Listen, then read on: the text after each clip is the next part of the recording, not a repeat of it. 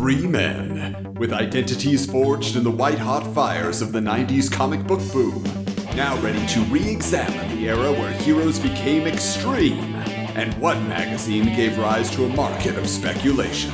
If you've got the guts, prepare to enter the world of Wizards, the podcast guide to comics. Greetings, geeks, and welcome to episode 36 of Wizards, the podcast guide to comics, the podcast where we re-examine the 90s comic book boom through the pages of Wizard magazine, reminding you all to dispose of your unconscious genetic clones in a wood chipper instead of a smokestack to avoid years of hoodies and headaches. I'm Adam. And though I have no idea what Hellshock is, something tells me we're going to talk a lot about it, more than I care to know, probably. I'm Michael. I am neither a brute nor a babe. My name is Steven Zadak.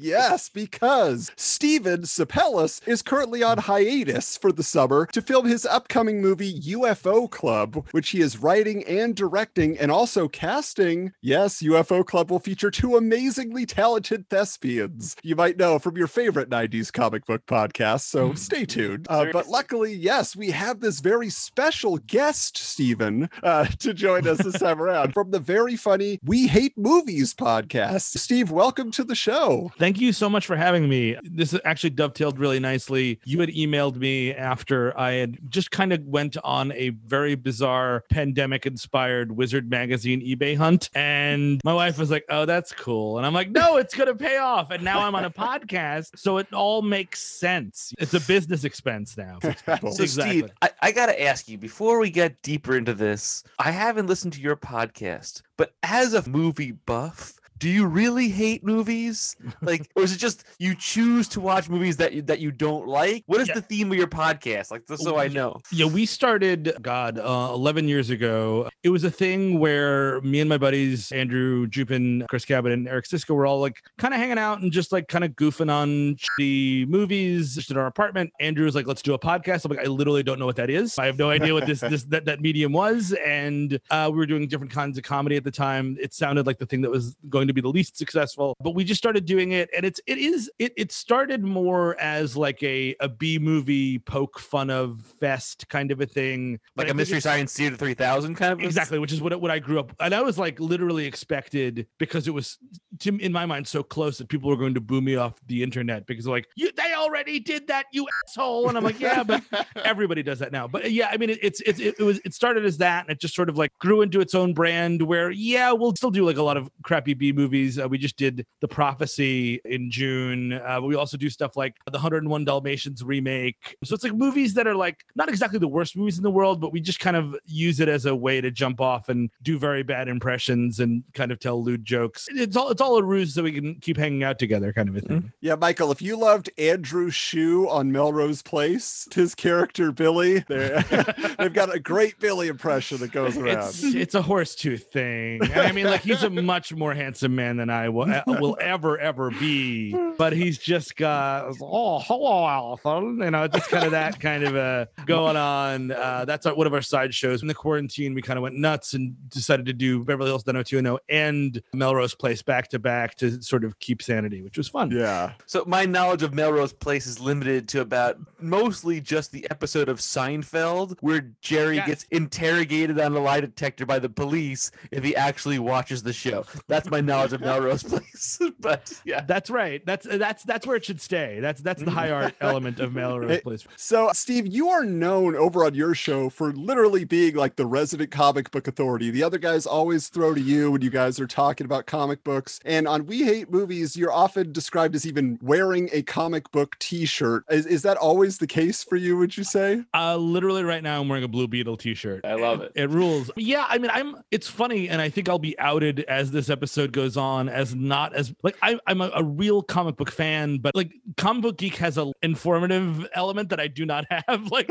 I feel like I have huge gaps and I'm always getting caught in them. I'm mostly a DC Comics guy and a lot of Marvel, X-Men kind of stuff. I worked for Marvel for a little bit, which was fun. So a little bit of stuff there, but I feel like whenever like, I meet real comic book enthusiasts that are just much better at it than I am, I'm always like, oh God, I'm 10 steps behind in this conversation. Okay, Michael Will is feeling very simpatico right now. Okay. Yeah. I feel like my people are here. It's good because the funny thing, like for me, any of like my friends and family who have children or whoever that are not comic book fans or enthusiasts, they all have their children ask me for input, Yes. and I'm like, okay, cool, I can be that guy. Then Adam approached me and says, "Hey, you want to make a podcast about comics?" And I'm like, "Yeah, sure. I've been reading comics for 30 plus years." Then I joined this podcast, and I was like, "Wow, there's really huge gaps of things that I did not know existed." Exactly. And like going back to this wizard thing, I'm like, nope, don't know who that guy is. Interesting. I mean, like, I mean, a lot of it I do know, like, especially this is my wheelhouse is the 90s. You know, I'm 37. So like I watched the 90s boom happen and fall. And I wound up falling out for a bit, getting back in. And I've always been dipping my toe in and out of current comics. Yeah, that's what we got to find out. We want to go back to the beginning. We got to know where the bug bit you and then how you made it through the 90s and what you were reading. So Steve, please tell us your origin story.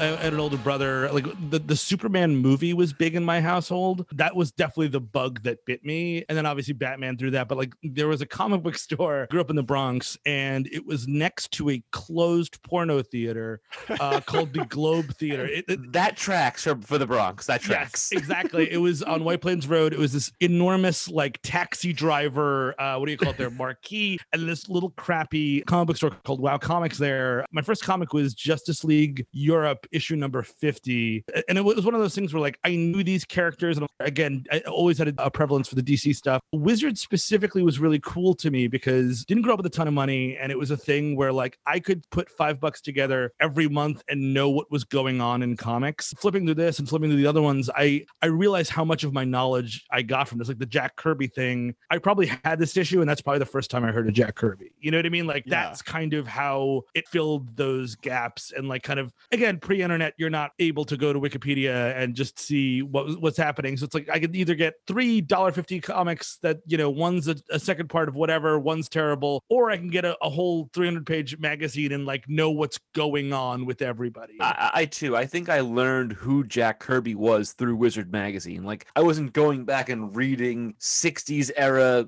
Fantastic Four at at that age. I was learning about these legacy guys and these, legendary titans of the industry in this magazine as well. Yeah, I mean, Wizard, it was Cliff's Notes for comics. I mean, ultimately, that's what it comes down to. Now, speaking of all that excitement, sometimes you might write to a pen pal, someone who might be able to fill you in on comics. And a lot of the readers of Wizard had those questions. So I think it's time we open up Willie Lumpkin's mailbag.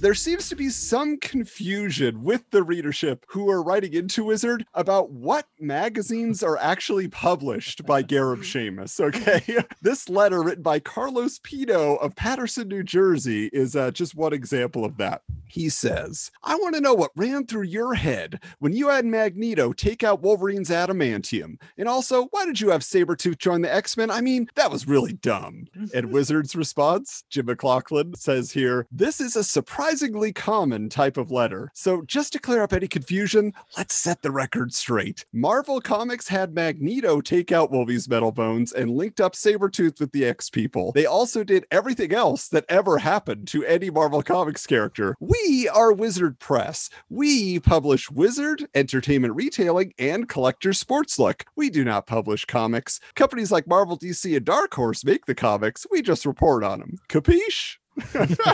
Just like the New York Times would report on news in the world. Yeah, why'd you raise taxes, New York Times?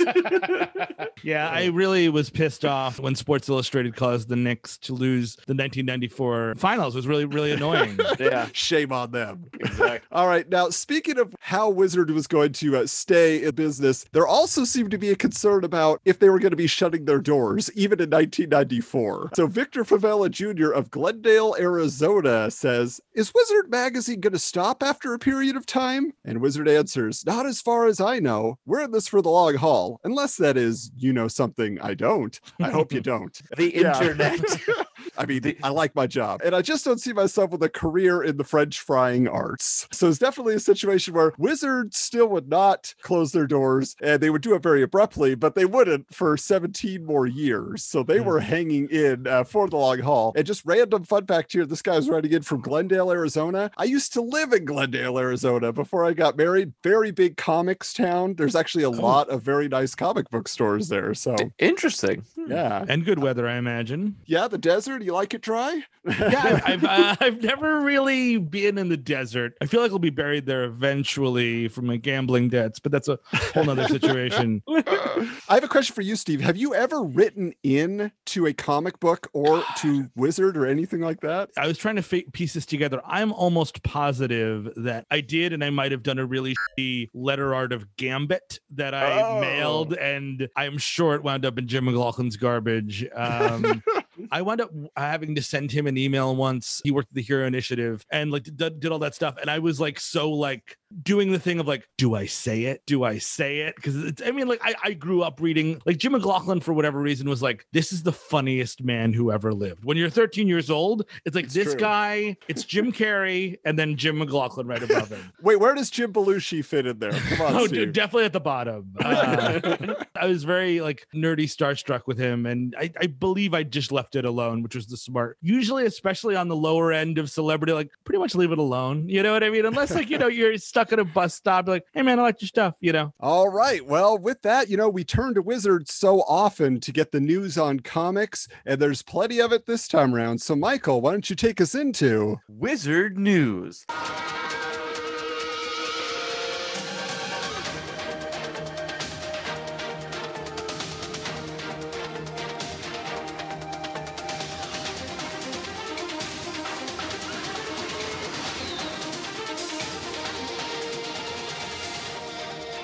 Kind of funny that they have me do the Wizard News. Well, you're learning it all in real time. That's it. Yeah. It is. It's like breaking news for me 30 years later.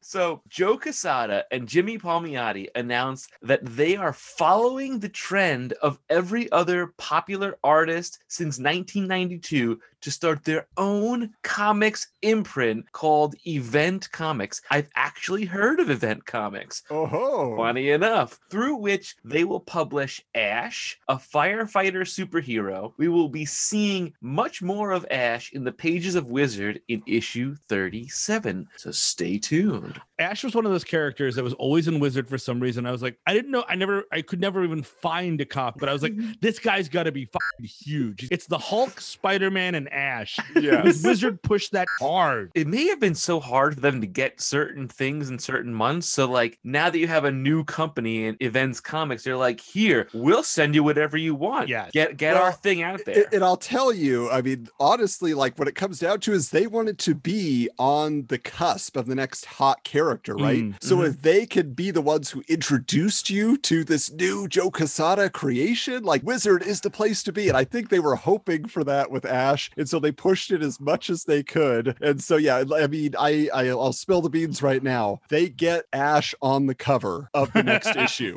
And his comic is literally not even out yet. I was always kind of curious with those. I mean, obviously Image made a ton of money, but like all these little startups, was it kind of like a take the money and run situation, or did people take baths on them? Like, or kind of, it just sort of depended on the story. I never know like how that shook out financially for folks. I mean, for my observation, I think a lot of these very popular creators got so sick and tired of Marvel and DC just taking so much of the pot of these characters that they invent that they thought, hey, you know what? I need to get some sort of return on investment for my stuff. Sure. And from what I've observed in the 36 issues that we've gone through and the bonus issues, very few of them really strike gold. Like there's very few spawns that actually come out of this, you know? Yeah, well, they thought they were the stars, but it was really the characters they were drawing well. And so they said, well, I got ideas. I'll put them out here. And they didn't have the business savvy to make it work. So they realized, oh, the infrastructure of DC and Marvel, that actually helped everything get out there to people where it could be sold, you know? Yeah. That's what I was kind of interested in the McLaughlin and the letters column that I read in this issue. He's really taking a lot of shots at the startups, you know what I mean? About, you know, that they're just pale imitations of such and such. It's like Lobo versus God knows who. And he's like, well, since he's just a ripoff of Lobo, I think Lobo would win, kind of a thing. Yeah. Rob Liefeld's Blood Wolf was who he was referring to. Have you ever listened to his podcast? He talks a lot of shit about Wizard, which I loved. And I was like, that's how we got blocked, Steve. Oh, right. Like he blocked us and he called us some dipshit podcast that worships Wizard magazine. That is our quote. That is our tagline for the podcast. I hope, I mean, I enjoy that man's Twitter as a way, like, I don't like, I mean, he's like a hair metal band, like a living hair metal band. It's not necessarily good. It's not necessarily bad, but if it's your cup of tea, I love that you guys got blocked. And now I'm nervous. Like, I hope I don't get blocked just by association. Yeah, you better watch it, Steve. Better watch it. Like, he posted on his social media recently that he's going to be doing some tours of different cons and comic shops. There's a small part of me that wants to go to one of these things and just wear my Wizards t-shirt and like a Wizards hat and just like slap a bumper sticker right on his like the presentation table. It's like an Artist Alley or whatever he is, and be like, here, I'm the guy you blocked. I will buy you a full-size replica Batmobile if you do this, Michael. It was a small trade magazine of the 1990s. You guys are having fun with it. It's totally fine. Yeah. Mr. Liefeld, if you please. Speaking of creator-owned imprints, just after the announcement in a recent issue of Wizard that Mike Grell's Shaman's Tears, my favorite, would finally be published again through Axis Comics, Larry Stroman has announced that he will be shutting down operations due to a dispute with his partner, Todd Johnson, and a statement that says, over the last year, with Image and Axis, my artistic output has been minimal. This drastic action is regrettable, but it is time to return to what I do best, art. So, the fate of Shaman's Tears beyond issue number 4 is yet to be revealed. But you can bet we'll keep you posted because I'm dying to know what happened to Shaman. Michael loves that Shaman's Tears. It's one of those things that you just sit there and you're like, what 13-year-old kid wants to read a book about Shaman's Tears? Like I just want to see somebody go in a comic shop in 1994 and say, I need that Shaman's Tears goodness. I'm pretty sure that's why it closed down, because like 3 people did that nationwide. Yeah. So in more publishing news, not only will Marvel be publishing a line of Disney comics as reported recently, and Disney will eventually buy them, they will also put out books featuring Harvey Comics characters like Casper, Richie Rich, and many, many more. Steven actually knows who is quoted in the article. He's got the connections. Yeah, so Steven, our co-host, is not here to tell us the full story. However, oh, thank God you scared the shit out of me. It's not you. No, I got nothing, dude. I got nothing. No, this is Steven Sapellis. Okay. And so he knows this guy who was very influential over at Harvey. And it turns out I was doing a little research. I was like, what were these comics and why would Marvel publish Harvey characters? It's because the Casper live action film was about to come out and the Richie Rich film with Macaulay Culkin. So they were like, oh, we want to be the source of all the comics and magazines associated with those blockbusters. Yeah, that's a license to print money, man. That movie made $1 million. That comic will make like 600. That's gonna be a lot. Probably. Marvel also announced officially that Marvels 2, the rumored follow-up to the Alex Ross painted series, has been canceled. According to writer Kurt Busiek, Alex Ross was not returning to the series, and he was not able to write to the strengths of new artist Tristan Shane, so he decided to bow out. Wow, I had no idea. Did they ever do a Marvels 2? Like even Well, so we reached out to Kurt Busiek online and on Twitter. He actually told us that they basically produced it as two separate types of stories, and one of them was painted, but it wasn't officially ever Marvel's. Interesting. So yeah, I mean, that was the beef with the Kingdom Come sequel too. It was like Ross was involved, but not really, and it's just sort of like cover only, and like that's what's selling the ticket. And I mean, like Kingdom Come is one of my favorite things in the world, but at the same time, like the art is a lot of it. Yeah, exactly. Finally, Stan Lee has been given a lifetime contract by Marvel Entertainment Group at the age of 72, having been with the publisher since 1939. So this is essentially where Stan Lee becomes executive producer Stan Lee and just give me all the money. And just the Stan Lee created everything, as everybody knows. Oh, yeah. yes. I mean, every comic book character was 90% I don't know Stan- where it came from. It just came out of my head, and it was wonderful. And they let me do it, and I'm so grateful. But it was me. You know, It's kind of it's fitting that in the he's always standing on Jack Kirby's grave, and in this one it's just like, well, mighty Marvelites, I got a huge contract, I signed it on Jack Kirby's gravestone. Excelsior. I mean, and it's true. I mean, this is literally, right after Jack Kirby's death, they make this announcement that is a little suspicious. I didn't even make that connection. I love Stan Lee. He's given us so many different characters, but I don't like, especially nowadays with the MCU, when certain times characters get associated with him. Like, he didn't make Captain America. Captain America is so iconic, but he was there during the time, but he didn't make Captain America. And I wish people knew the differentiation of that, and like who he made. He made a lot of characters. He didn't make all of them. So. Exactly. And it's a thing where, like, and the finances stuff too, like that contract, I'm sure, was okay. You know what I mean? I'm sure it picked up when Marvel went nuclear, but like at the same time, like Steve Ditko doesn't get that contract. You know what I mean? Like all these dudes that like were living in poverty who just couldn't sell themselves as well as Stan did. Now, the one thing I will say, though, in Stan's defense, is that a lot of these artists, and these other people he was collaborating with are kind of grumpy people, and they kind of create the problems themselves. And from the reports I've seen and from the things, Steve Ditko's a recluse, like he doesn't want to be involved, so it's like they'd be open to getting the money, but like Stanley's in there promoting the product for all those years, forever. Like he says, I love Marvel. The other guy's like, Marvel screwed me. I don't like him.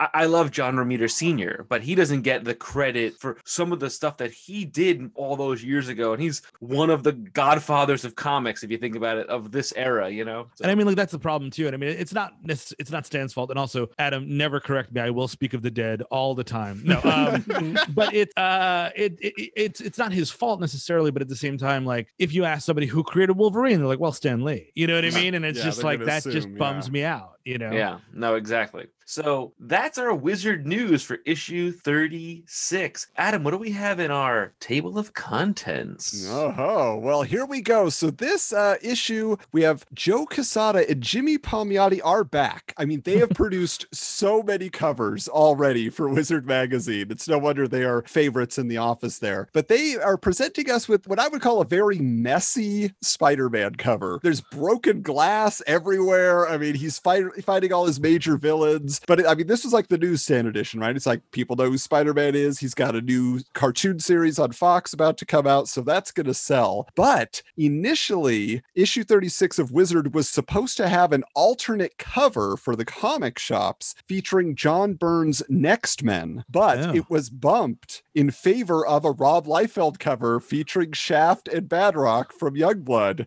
I'm going to read here from the Wizard Big Book of Covers, okay? So this is how Wizard describes what went down. They say, after taking a short sabbatical from comics, artist Rob Liefeld busily planned his triumphant return. While we had already had a Youngblood cover planned for the next issue to tie into the hoopla, Liefeld called at the last minute and pushed hard to get a Badrock Shaft cover on this issue as well. It ended up running and put the kibosh on artist John Byrne's Next Men cover we had originally planned to use. That's the one I'm probably more familiar with. I think I might have had that cover. This one I've never seen before, which I'm I've never seen the cover before either. 37 is nearly identical This Oh, was okay. unnecessary for Rob to get Oh. 36 and 37. Okay. And but it's no wonder that John Byrne hates Rob Liefeld. He literally was just talking about this on his podcast. To this day, John Byrne will not talk to him at a con or anything else. But think about it. He's stealing his reading audience, Yep. steals all his money basically by getting his book sold, and John Byrne can't sell anything, steals his chance to get back in the public eye with a Wizard cover. So, I mean, it's just like Rob Liefeld's like this superstar, and John Byrne's like, what about me? I totally buy that. He was, I mean, that's the thing. He was another like kind of Stan Lee guy. It's like, you know, X amount of talent, but mostly like I can talk my way out of the room kind of a thing. You know what I mean? Yeah, and I have an actual theory that I think is very, very plausible for why Rob got his way, but I will save that for next time around as we talk about issue 37's cover. But getting back to Spider-Man here, one of the first articles here is Send in the Clones. Is it the Clone Saga We already? are finally here. Yeah, I didn't think it was so early. I didn't think it was so early either. So Ben So- Reilly's coming? Yeah, so what we have here is Wow. that Marvel is announcing that they are bringing back the Spider Clone who appeared in Amazing Spider-Man 149 as part of a new major storyline. I think we had no idea just how major that it would go on for years, which is why we thought it started later. Yeah. So according to Marvel head honcho Tom DeFalco, he says, quote, "It's getting hard to surprise readers. This will. If they miss it, they will forever hate themselves. Chop, chop, cigar." I'm But going to surprise them with the shittiest idea. They expect good ideas. What if I gave them a terrible one? And you Well, know what so- they're doing? Yeah. They're bringing back the Clone Saga now in Of 2021 with Miles Morales getting clones. That makes so Yeah. much sense. It is finally time for it to come around again. They have actually tackled the topic before in What If number 30, which is what if Spider-Man's clone had survived. But writer J.M. DeMatteis is adamant that this saga is going to have a very different ending than that imaginary tale. And again, regarding the look of this returning character, which I think was the most like mind-blowing thing that we saw when it appeared on a comics page, Tom Lyle, the artist who designed this new character, still unnamed, it says, quote, "It's a non-costume costume. It's a dark red bodysuit with full face mask that's similar to the one on the original black costume. He also has a sweatshirt on with a different spider logo, and the web shooters are on the outside of the suit." I feel like the sweatshirt always read to me as depressed. You know what I mean? Yes. It's just sort of like you're not that comfortable with your body. There's a pizza stain on there. You're gonna go out there and fight some crime. I do love that costume, Yes. the Scarlet Spider look. I don't know. I love the web shooters outside like that with those like wristband, almost But like see, yeah, that was the look of the Amazing Spider-Man TV series from the 70s. Yeah. So they brought that back. They don't mention it, but that had to be the inspiration. it had to have been. I'm less versed in the Clone Saga. He's the Scarlet Spider first with the sweatshirt, and then it turns into the revamp '90s Spider-Man with the spider that goes out kind of a Yeah. thing, and Yeah. he keeps the web shooters on the outside kind of a thing. Mm. I do Yeah, love 'cause- the web shooters on the outside. It's a boss look. Yeah, it ain't bad. And so also all the people involved here are very big on hyping issue number 400, which according to DeMatteis, quote, "is going to totally turn things upside down." Didn't we just have Spider-Man 300 like not 2 years ago? Like how many issues are they Well, plus cracking? they're publishing like 4 different Spider-Man titles at this time and Yeah. like a quarterly special title, you know. But I'm just curious, when this was announced for you guys, like, did you buy a few of these issues? No. Did you buy all of these issues? I mean, Steve, you've made your opinion known. Yeah, I'm more of a DC guy. I was DC, X-Men, a little bit of Avengers. Spider-Man, I loved the cartoon, but Spider-Man was always so, and I think this was probably part of the problem. This was so incomprehensible to me. I was like, I have no idea. Like, why can't he just not get, why can't he just go on a date and get up by Doc Ock? That'd be something I'd watch. My biggest problem, I kind of dropped Spider-Man at this point because what you just said, there was like 4 or 5 Spider-Man titles Yep. a month. And you're like, I just can't spend $20 a month on one character and still not know what's going on.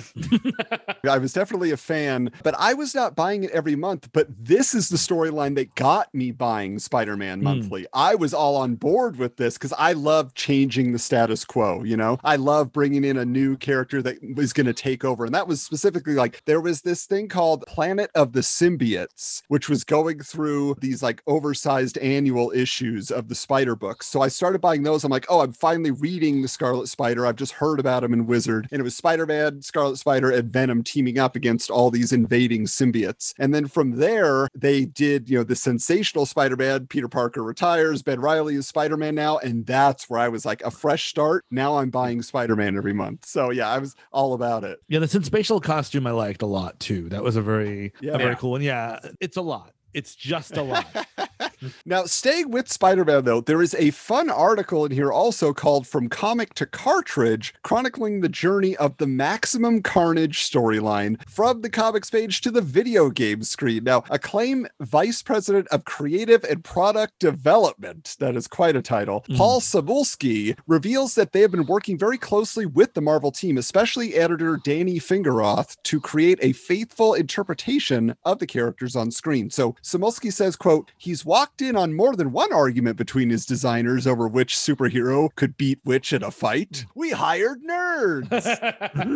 I heard that Woody Harrelson played that game just to get into the mindset of Carnage. That's what he did. He got himself a Super Nintendo. Yes, exactly.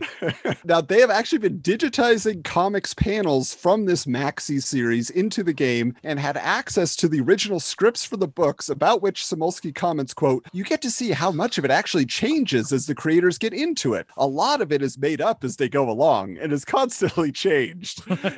And Michael, you are a film teacher, you are a filmmaker. So for me, like, this is one of those things where I never considered how much comics are like movies, because I always thought like they do the script and the storyboards are the story, so that it doesn't change because there's not a filming element. But the filming element is the artist finishing it. Yeah, no, it's really a unique process. I feel like the penciler would be best equated to like the storyboard artist. Yeah. And then you have your colorist and your inkist that come in and they do all the overlays and do the angles and so on and so forth, and they tweak it. And if you ever watch a comic book artist draw, how they erase, they drew their sketch lines, then they do the erase, and I'm like, it's amazing. I'm like, how do you make this not look like it's unbelievable? Yeah, the depth they can get out of it. And yeah, I think a lot of stuff changes, and like the script will be changing as you're drawing, because it takes a while to draw it. And I mean, this comes up in the 0 hour bit, because there's some facts in there that I'm not even sure either are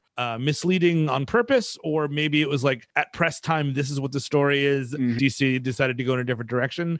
So because it just takes a long time to get any of this stuff done. So I'm rereading 0 Hour right now for an episode we have coming up in the future, and I'm just like, this is cuckoo bananas sometimes. Like, what is happening here? It's a lot of characters that you would never know. Like, you need Wikipedia open all the time. It's like they called up George Perez and say, hey, who didn't you use in Crisis on Infinite Earths? We're throwing them in this book. Exactly. A lot of like, God knows who, time travelers. It's insane. Now, getting back to the video game here, I'm just curious for you guys, like, as far as Maximum Carnage, the video game, like, this was so heavily promoted. If nothing else, like, everybody remembers the ad of Carnage looming over New York in red. I mean, and Wizard has been putting in teaser ads leading up to this. Acclaim, I should say, is buying them. So what are your memories of the Maximum Carnage video game? Was this a big one for you guys? I rented it and I was underwhelmed. I remember it wasn't my favorite Spider-Man game of that time. There was that Spider-Man X-Men Arcade's Revenge or whatever the hell that very bad game was. That game was trash. Yes. But I played that. It was just like whatever you got for Christmas kind of a thing. Yeah. But I rented it. I was just a little underwhelmed. And anybody else? So I had a Sega Genesis. And I don't know, was it on Sega? Was it only? No, it was both. Yeah, because I never played it. Never played it. I saw it all the time and never ever played it.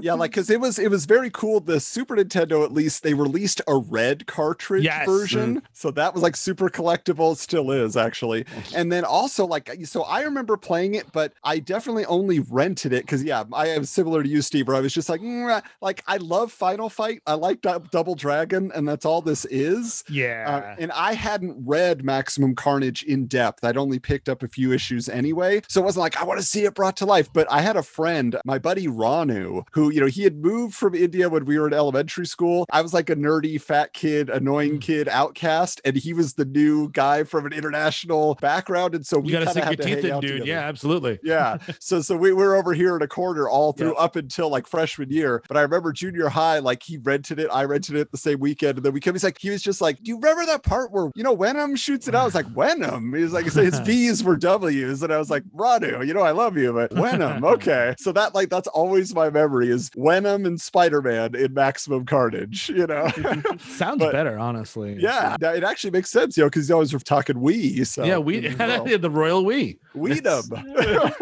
All right. So speaking of Zero Hours, you brought up here, we're not going to get deep into this, but DC wants to promote. I mean, they've been the top of the Wizard news the last few issues. So we get Less Than Zero, which is an interview with artist writer Dan Jurgens about this crossover event. And like I said, we're going to save like a deep discussion of Zero Hour for our bonus episode that's coming up. But we'll tease you real quick with this quote from Dan Jurgens. He says, quote, "There will be an element of weeding out to Zero Hour. There will be some thinning of the ranks. It won't just be the redundant characters who are eliminated either. By the time this interview sees print, the word will be out that Flash bites the dust in issue 4. I was reading this in Bryant Park yesterday, and I have all the original issues. I bought them a couple years ago, and then I was like, I think I need the omnibus. So I marched my ass up because I'm such a nerd for this story specifically. It was like so in my wheelhouse. And thankfully for my bank account, the only copy Midtown had was out of the shrink wrap and a little crappy. And I was like, I'm not going to spend $1.25 on this. Thankfully. That's awesome. So now you said though, I mean, we're happy to let you tell us your thoughts as you were reading the comics and you recall that, but also then reading in Wizard in this article. So who stood out to you as a character or some of the revelations they were teasing that didn't matter? The one thing they talk about the Flash a lot, like the Flash dies, and I think he dies in the beginning. In like the second page. Yeah.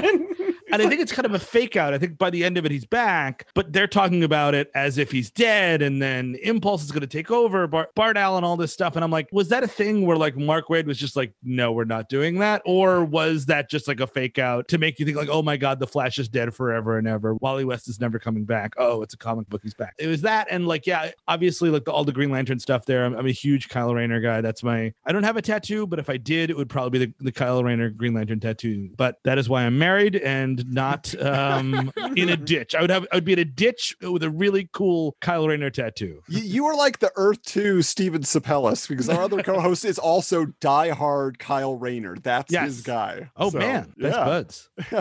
Great name, great Green Lantern. Absolutely. Now, speaking of Dan Jurgens, though, he and Jerry Ordway are providing cover art for the preview book of Valiant's new event. Okay, it's called Chaos Effect. So the article is Order from Chaos and has Valiant being very adamant that this is not a crossover because they feel that term has been overused and will turn off readers who feel they have to collect every tie-in book to get the full story. So Valiant is instead calling Chaos Effect a, quote, mega adventure.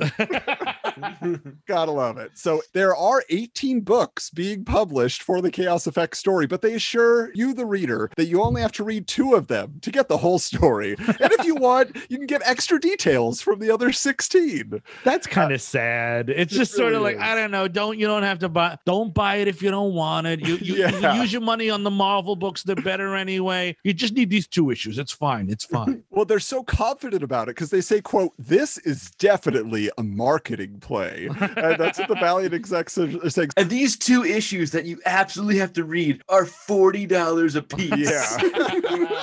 But that's what's weird, like, because the rest of the article is basically them just laying out the entire storyline as bullet points. This is what's going to happen in each issue. This guy's going to fight this guy. They always give away so much. The Valiant articles are always double-sized because they're literally spilling the beans on everything. That's fascinating. Yeah, I find that too. Yeah, it was a lot of detail. Yeah, they're also having ads that run in Wizard with a chart that looks like a sports tournament bracket, just breaking down the reading order for all the tie-in issues. So again, they think they're simplifying it, but it's a mess. It is clearly a mess. It's rough. Like you don't have to buy everything. But if your name ends with a vowel, you want to buy these. If your name ends with a consonant, definitely buy these. If you're an Aries, definitely buy this issue. Yeah, it seems a bit much. So Steve, you were mentioning him earlier. where, a few issues back, Wizard had all these comic book professionals share their appreciation for Jack Kirby upon the news of his passing. So they all, in the whole letters section was just them giving their tributes. But now we have an actual career retrospective of Jack Kirby titled simply The King. We talked earlier about Stan Lee getting all this credit, and the things we know about Kirby as comic fans is he co-created Captain America, or he co-created nearly all the mainstays of the Marvel universe and a lot of the cosmic side of the DC universe. But did you know, listener, Stephen and Michael, that Kirby had actually been working since the 30s, and he started doing in-between work on the original Fleischer Popeye cartoons? That blew my wig off a little bit, because I'm a huge Fleischer guy too, and I just did not know that factoid. And I feel like I've read a lot about Kirby, and maybe that went by the wayside. It was very interesting to me to find that out. Yeah, it definitely was. And he actually also drew some of the original Shazam Captain Marvel comics at Fawcett. See, I can believe that, because Shazam Captain Marvel feels like a Jack Kirby kind of idea. Like, especially when you think about it, like the New Gods that he created, Wheelhouse. He definitely fit in there. I don't think he was really involved in like the origin of the character. I doubt it. That, but yeah, but still. It just feels like I've probably seen images from back then that are Jack Kirby drawings of that character. Yeah, and like there's also the fact that he co-created a genre, which are romance comics, which were huge like in the 50s, like when it was cowboys and romance comics. That's what was selling. Him and Danielle Steele are teaming up. He loved two things: little kids fighting in alleys and people in love. Those are his two true loves. He's just such a multifaceted. If you ever want to feel bad about yourself, read about Jack Kirby, because it's like, and he also went to war and he came back and he did this and he did that. And like, it's just like, when did this guy take a shit and eat a sandwich? Like, it just seems to be my entire life. And but this guy just did not stop. Yeah, and like to your point there, Steve, like he actually said, I was in gangs when I was a kid growing up on the streets of New York, and other kids would come up from another block and then we'd have fights. That's what we did. He was West Side Story and Newsies as well. But he also got back into animation. So it's so interesting that his career started there, basically. And then 70s and 80s, he's working on like the Hanna-Barbera Fantastic Four. He designed the Herbie robot. He was working on Thundar the Barbarian, Plastic Man, one of my favorites. Definitely. Yeah, it's very like Neil Adams-y insofar as like because he talks about, in-betweening taught him how to be fast, and like, you know what I mean? It's very Neil Adams-y in the advertising thing. Like, I think it's like one of those things where people can, if they come from just not only caring about comics, their comic work will be better because they're just more well-rounded. Absolutely. Speaking of someone who's new to the game, a shock to the system is an interview with 21-year-old hot artist Jay Lee about his new creator-owned project for Image Comics, Hellshock. Oh, Hellshock. Oh, hell yeah. Hellshock, Bloodman, Red Tears, Strike Force. Yeah, but they were big on the blood and hell at Image. They were all about it. So Wizard asks if Hellshock is the first thing he's written, to which Lee responds, quote, "It's probably the fifth thing I've written since I've rewritten number one so many times." And so Lee says that when Liefeld hired him at Extreme Studios, he was offered the chance to do his own book, but he didn't think he was ready. So he says, quote, "After writing my book, I've gained a whole new appreciation for writers in terms of what they must go through." So definitely this is the first foray into that. And he tried to get it right because he's doing it over and over again. But speaking of Michael's favorite book, Wizard asks if he's worried that his book will get canceled like Shaman's Tears, Tribe, and the others that were at Image for such a brief time. And Lee responds that it has to do with getting your work out on time, which Image, they mention, has a new policy about having 3 issues finished before announcing any book. Smart. Wow. They got burned so bad with all that stuff. Also, he mentions that if you have excessive violence or nudity, that's a bad thing. But then the interviewer just calls him out. He's saying, like, quote, "Image took the path of excessive violence a while back." And Lee clarifies, saying that, quote, "Mike Grell in his book Shaman's Tears had breasts all over the place. You don't want to do that. And it's hypocritical." He's speaking of the people reading and getting upset. If a guy is getting his head chopped off or a heart pulled out, and then if you have a little nipple, they say, "Oh my God, look at what they did." So he thinks violence not such a big deal. But Hellshock, guys, that ringing any bells? No. Oh yeah, I have every volume on my nightstand. I read it annually. when you see Wait, the no, character come on. design, what is Oh, it? I thought you had an issue of Hellshock. Do I you? do. Oh my God. This is Hellshock #1. I actually picked this up at an antique shop last week. I actually saw it a few weeks ago during my birthday, and I passed on it. And then I read this article. I'm like, I got to go back. I got to read Hellshock. So, Steve, I'm gonna give you a little insight on Adam. If you assume he doesn't have it, he has it, and he's got variants of it as well. I am we're a little behind the curtain here. We're doing this on Zoom. Michael has a really nice studio set up in the background. Adam, it's impressive what I'm looking at here. Is that a ton of VHS tapes? That absolutely is over 1,000 tapes on this one. There's a whole other shelf system over here, God. big box tapes and everything else. We moved apartments. We had, I don't even know, something like 500. We went down to 2. It was hard to get rid of some stuff, including one was some kid's special effects reel that we bought at a garage sale. Whoa. Like, I'm a fan of like weird haunted tapes, but I'm very impressed by your background. I'll be honest with you. Nice. Yes, if you guys, again, those of you who have not checked out We Hate Movies, Steve runs a very fun game on there with his co-host called the VHS Trailer Game. Yes. So it's very fun. I'm a big fan of VHS tapes. Hey there, gift-giving geeks. We're just taking a break to tell you about our sponsor for this episode, Fun.com. You know, Michael, Steven, and I buy each other presents all the time, and we're always looking for the most obscure and nerdy items to impress each other. Speaking from personal experience, Fun.com is a fantastic source for officially licensed pop culture clothing, toys from the likes of DC and Marvel. How about Ghostbusters or the Batman movies? Plus exclusive items you just won't find anywhere else. There's actually a killer Venom t-shirt in an Eric Larson style available only at Fun.com. It's super cool. And check this out. Just for being a listener to Wizards, the podcast guide to comics on the Retro Network, you can get 10% off your next order from Fun.com through August 7th, 2021. The 10% will automatically be subtracted from your shopping cart total there on the site. Just click the link found in the show notes for this episode and the discount will be automatically applied. I've done it. I bought my daughter a Wonder Woman t-shirt, a Star Wars themed storybook for my son, and maybe a few items for myself as well. So treat yourself or your geeky friends and family to the gift of fun from Fun.com.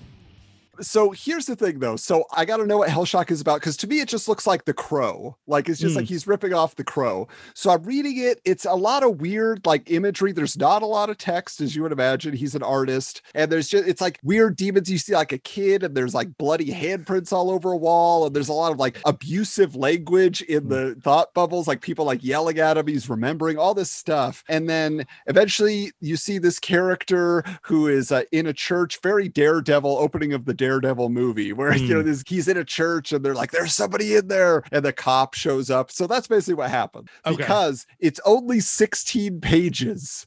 I was so mad because it's very atmospheric, and like I say, it was kind of pulling me in more than most image books do. And I was like, what? There is a mystery here. What are they going to reveal? And then it ended, and I audibly said, oh, come on.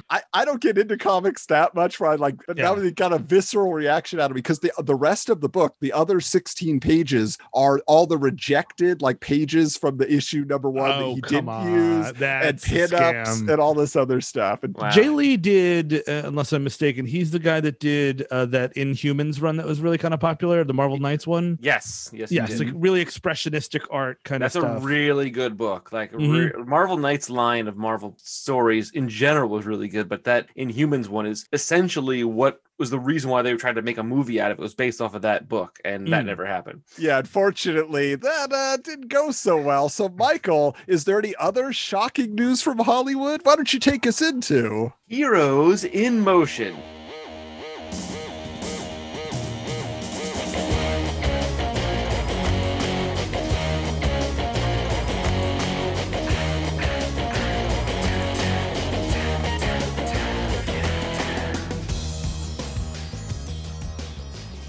So, okay, there's a lot of stuff going on here, and I'm actually looking at the pages, and I kind of skimmed ahead to see what I was in for. So first of all, Batman 3 is officially now being called Batman Forever, which Wizard calls corny.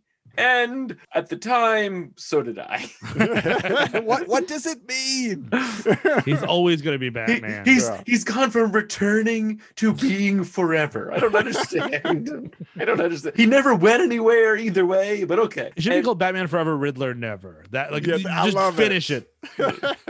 Tommy Lee Jones is officially Two-Face. Robin Williams is out as the Riddler in favor of Jim Carrey. Chris O'Donnell is officially announced as Robin after a national search for an unknown actor to play the role proved fruitless. The most shocking thing, however, Liz, Michael Keaton at this time is still in negotiations. Just to say one thing, with regard to Batman Forever, I have mixed emotions about this movie, and we'll get to it at 90 Super Cinema in a little while. But the one thing I have to say about this particular movie is it has one of the best teaser posters of any superhero film ever made. That big bat symbol with that giant question mark around it. I have a copy of that. That was the first movie poster I ever bought. And I actually, when I bought my first car, I also got the Batman with the question mark decal on the back of my windshield because I just loved that idea of like, where is Batman? I just love that idea. I don't know. That's kind of how, that's my little Batman Forever tidbit. I was probably, I don't even know, 95, 12. And I was so excited for that. Like, probably my level of excitement was because I'm a big Robin guy too, et cetera, et cetera. I was like, oh my God, they're going to show Robin. And I mean, I loved it as a kid, and it's a mixed bag. You know what I mean? It's campy. It depends on what you're looking for in one of those movies. It's definitely watchable. It's fun now. I feel corny, like there had to have been subliminal messages in the trailer commercials to kids from New York named Steven, because our co-host also, he said he literally sold his bike to buy tickets to go see Batman Forever. I don't know why that was necessary. Because Robin was in it. Yes. So, I mean, that is crazy. Wow. It's like Time Cop rules. If he was on here, we would merge into some weird blob and just turn into nothing. You can't be in the same space at the same time. Absolutely not. So, okay, there were rumors of a Black Panther movie being filmed, but it was a mix-up with a film called The Black Panther, starring Mario Van Peebles, unrelated to the Marvel superhero. Yes, very unrelated. Though, at this time, Wesley Snipes was lobbying hard to play Black Panther until Blade ended up coming along a few years later. But yes, like, this was rumored for years that they were going to do a Black Panther movie. Wesley Snipes was going to be the guy. And there was like something about like him jumping on a tank. I remember at one point was something talked about it or something crazy like that. Yeah, I remember reading about that again in Wizard. I expected that movie to come out way before Blade. Like, when then Blade came out, I was like, are they going to still do Black Panther though? Like, it's like, no, they're definitely not. So, okay, a new Punisher film is also rumored to be in development, possibly to star a female Punisher who was just introduced in the comics. A contender for this role is Sophia Crawford, a martial artist who has been featured in many Hong Kong action films. Of course, this movie never happens, but we did get the Thomas Jane Punisher about a decade later, which of the Punisher movies, that's my favorite Punisher movie, personally. Also, I never knew there was a female Punisher. I must now find this issue. I would love to read this. I'm really interested in this. Yeah, I never heard of it either. I was interested by this. I never heard of this actress. It seems like a subgrade Cynthia Rothrock. Cynthia Rothrock is the Punisher I'm way into.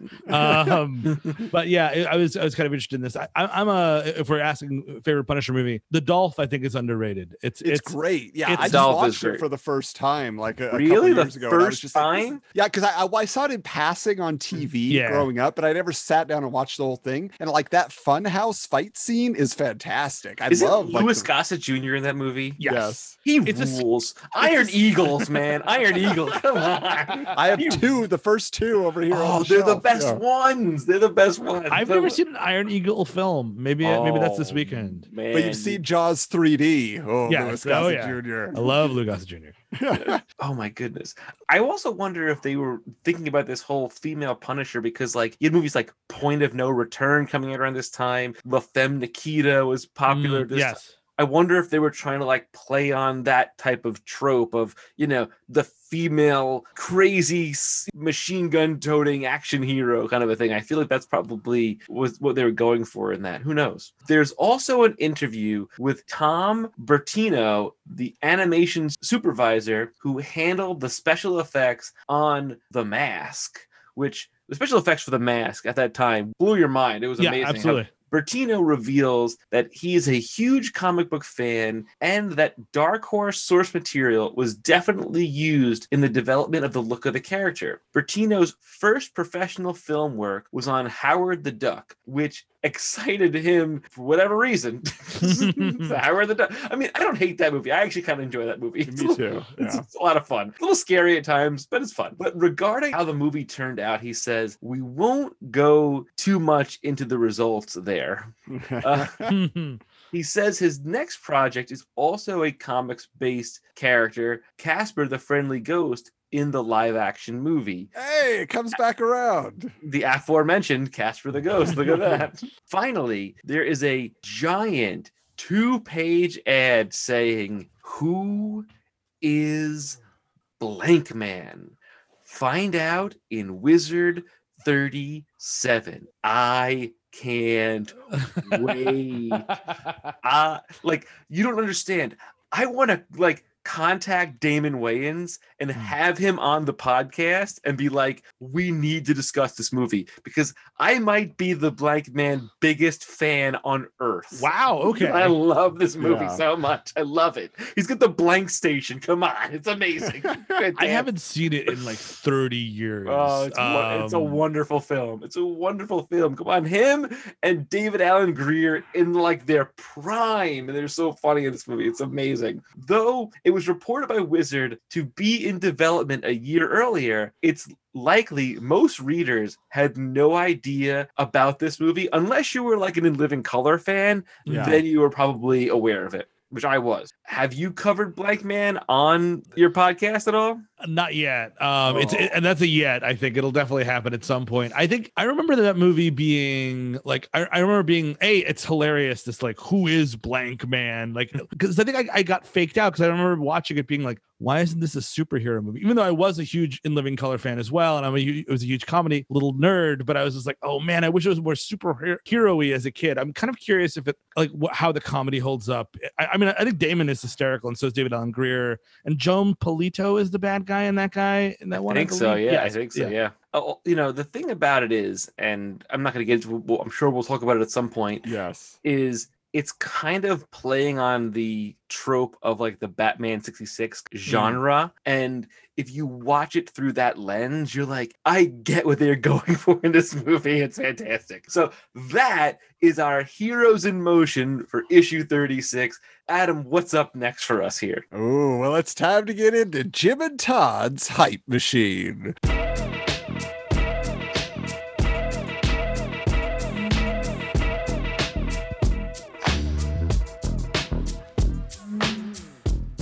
Steve, just give you a little history here. This originally was Rob and Todd's Hype Machine, where we were tallying every time Rob Liefeld or Todd McFarlane were mentioned. But when Rob blocked us, he was retconned out of existence, and I recounted every magazine of Jim Lee's appearances, and he took over the slot. Yeah. So let that marinate for a second. So we were approximately, I'd say, 20 or so issues in. And then when we were blocked, Adam went back through all the issues and recounted how many times Jim Lee's name came up instead. That's the kind of dedication you get on the Wizards Podcast Guide to Comics, is Adam will put in the work where I'll just show up and read the dialogue.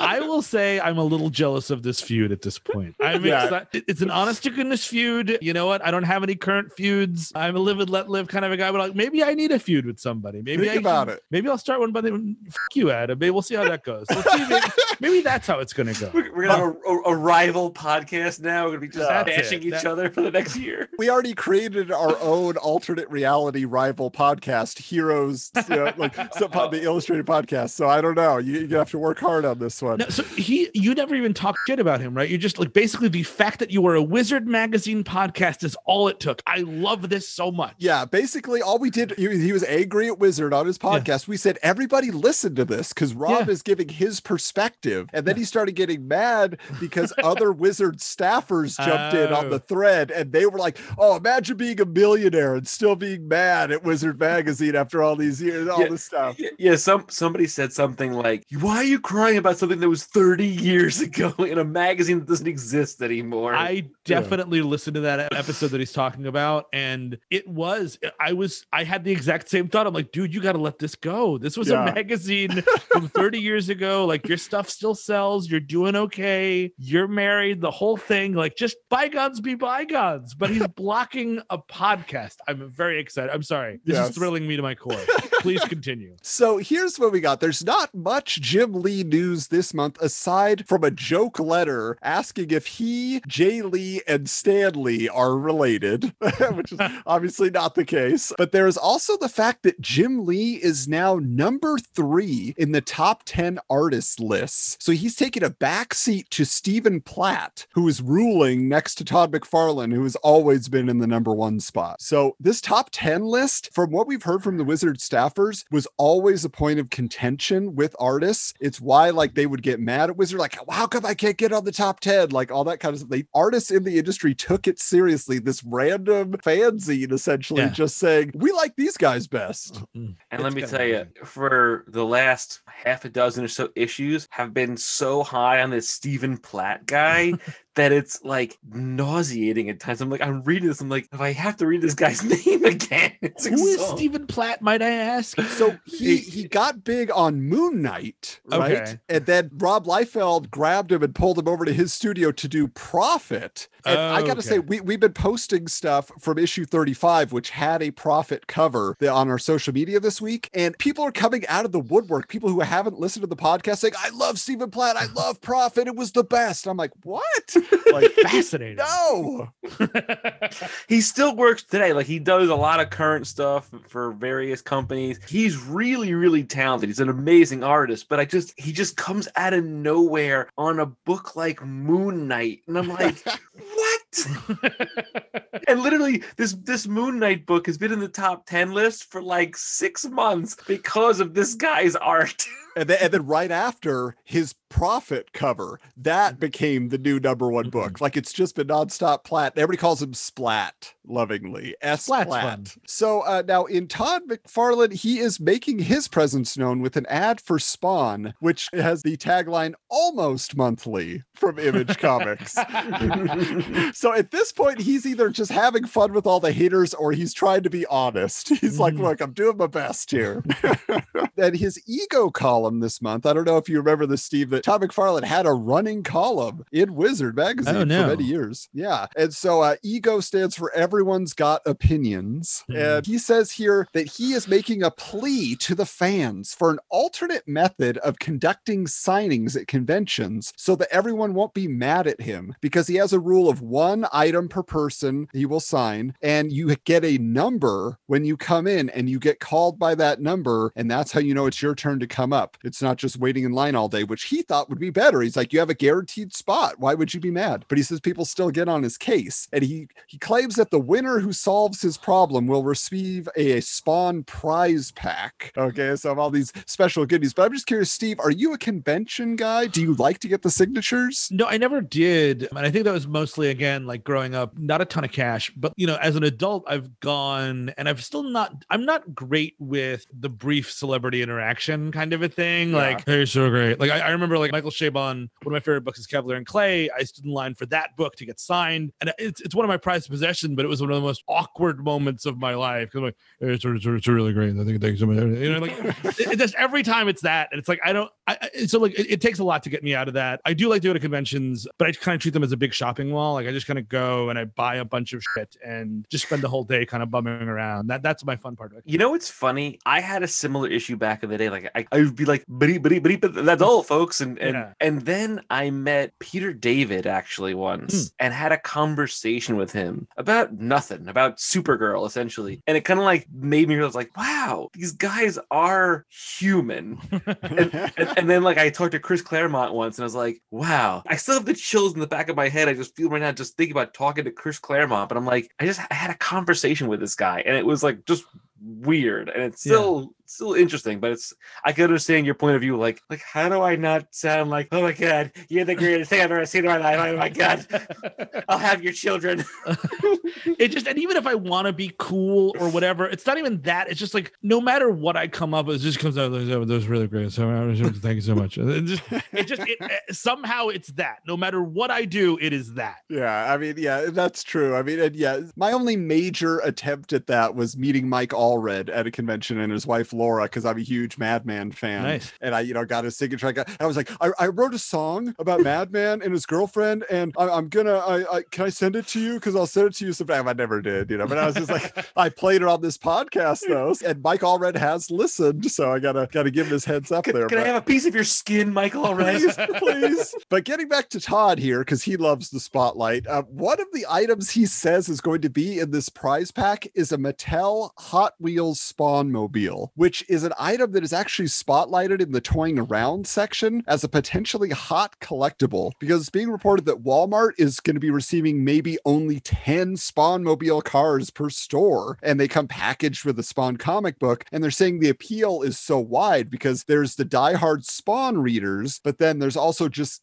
general Hot comics Wheels collectors. Yeah. Yes. And then the crazy Hot Wheels fans. Yeah. I still have my Hot Wheels. My daughter plays with them to this day. Good for you, man. That's awesome. And I mentioned this recently in one of our Wizard Files interviews, but I used to manage a KB toy store, and that was what was stolen. It was always Hot Wheels and Matchbox cars, and then the collectors would call in. They're like, "Did you get your new shipment of Matchbox yet? Hey, where's your Hot Wheels?" They bothered me so much. Yeah, that's got to be a very specific fandom, like that and Lego. Obviously, Lego is its own whole nother mess, but the Hot Wheels is a real resale value. Oh my god, this version of this car, the wheel is painted gray. I'm gonna lose my mind kind of a fan. So getting to our final count here, in this issue, Jim Lee mentioned 5 times, Todd McFarlane just 3, which brings our running total to Jim Lee 223 mentions, Todd McFarlane 209. I feel like Todd's losing ground. I mean, he was catching up for a while there, and Jim just keeps jumping ahead.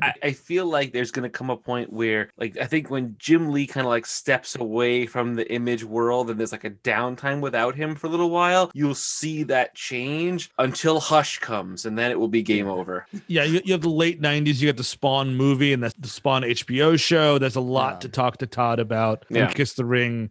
And then his weird sports fandom will come up, all the baseballs he buys and all sorts of. Well, I mean, the truth is, though, Jim Lee has a lot of books, and he has team books, and he has a lot of characters that he's publishing, and Todd is always just Spawn. Like, that's all he ever really does. And so that's why, like, he was not branching out. He was just focusing all his energy on one character, and one book. I don't know if you know this now. Since the Spawn 300 issue, he's now launched the Spawn universe. I just saw these coming up on Twitter, and I'm just like, what? Lady Spawn and all this stuff. Yeah. Oh, so it's like we're doing the Deadpool thing, but it's Spawn. Yeah, God. Yeah, it's like some sort of Spawn multiverse. Not for me, but yeah. But a lot of those books back in the day, they were wall books. And so, Michael, I think it's time you take us into Punisher's Price Guide.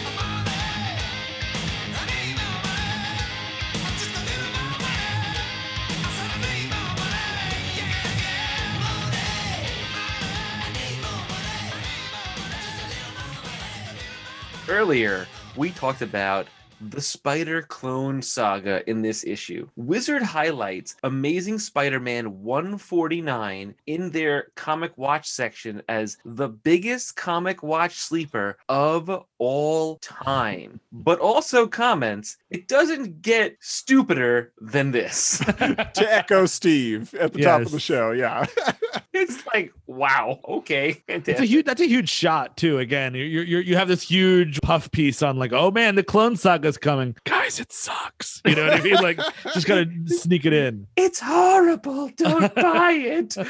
But watch out for this book at the same time. You'll be glad you did. So there seems to be a mixed message from Wizard as to how to feel about this particular book. Now we're going to compare the prices of the book in 94 and today to determine if this book is a burnout, meaning it's dropped in price, a firestorm, meaning it's stayed about the same, or a fire star, meaning it's jumped significantly in value. Without even reading this, I'm gonna guess it's a burnout. That's my that's my feeling. Okay. In 1994, Wizard reported the value of Amazing Spider-Man 149 as $16. But in May of 2021, an ungraded copy of the first appearance of Spider-Clone sold on eBay for between $31 and $51, depending on the condition. So, wow, I am wrong.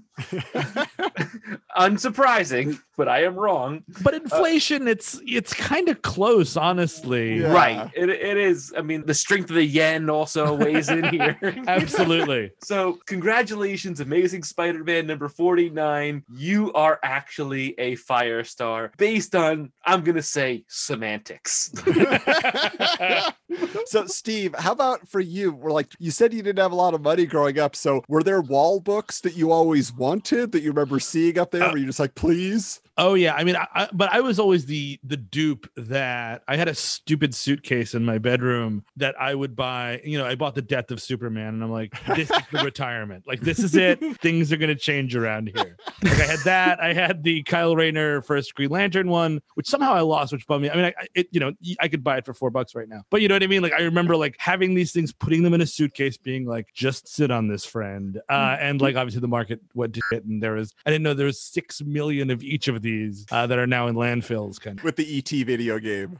I actually last week just picked up a wall book myself. I'm gonna go get it. I'll show you. Okay. I'm excited about this. Steve, I'm curious, do you have any books that you've been able to, over the years, you saved up for? Is there an expensive book in your collection? No, I'm not. That's the thing, is I'm not like, I'm much more of a trade guy. I was always I was a read and burn to the ground kind of a thing. Like, you know what I mean? Like, it would give real comic collectors hives to see I was holding my comic books. You know what I mean? Like, and I just was unable to sort of hold on to stuff. Like, but now I'm a big bargain bin crapola. Like, I love the $20 bundle of like a run of something. I plow through those. Yeah, kind of a thing. So I just bought a wall book, and I bought it for $10. I'll be honest, it was $10. It wasn't like, something crazy, but the cover grabbed me, and it is Wonder Woman 284, and it is Wonder Woman on a dragon, and she goes, the dragon stalks the streets, but it also says on the top of it, together again for the first time, the Huntress and the Earth 2 Robin, which are like my favorite interpretations of both those characters. That's literally why I bought it. I knew it. I knew it was the Huntress. It had nothing to do with Wonder Woman. If it's Huntress, he's in. I was like, whoa, Earth 2 Robin. I love that costume. And I love Helena Wayne Huntress. I'm buying it. Here's my $10, sir.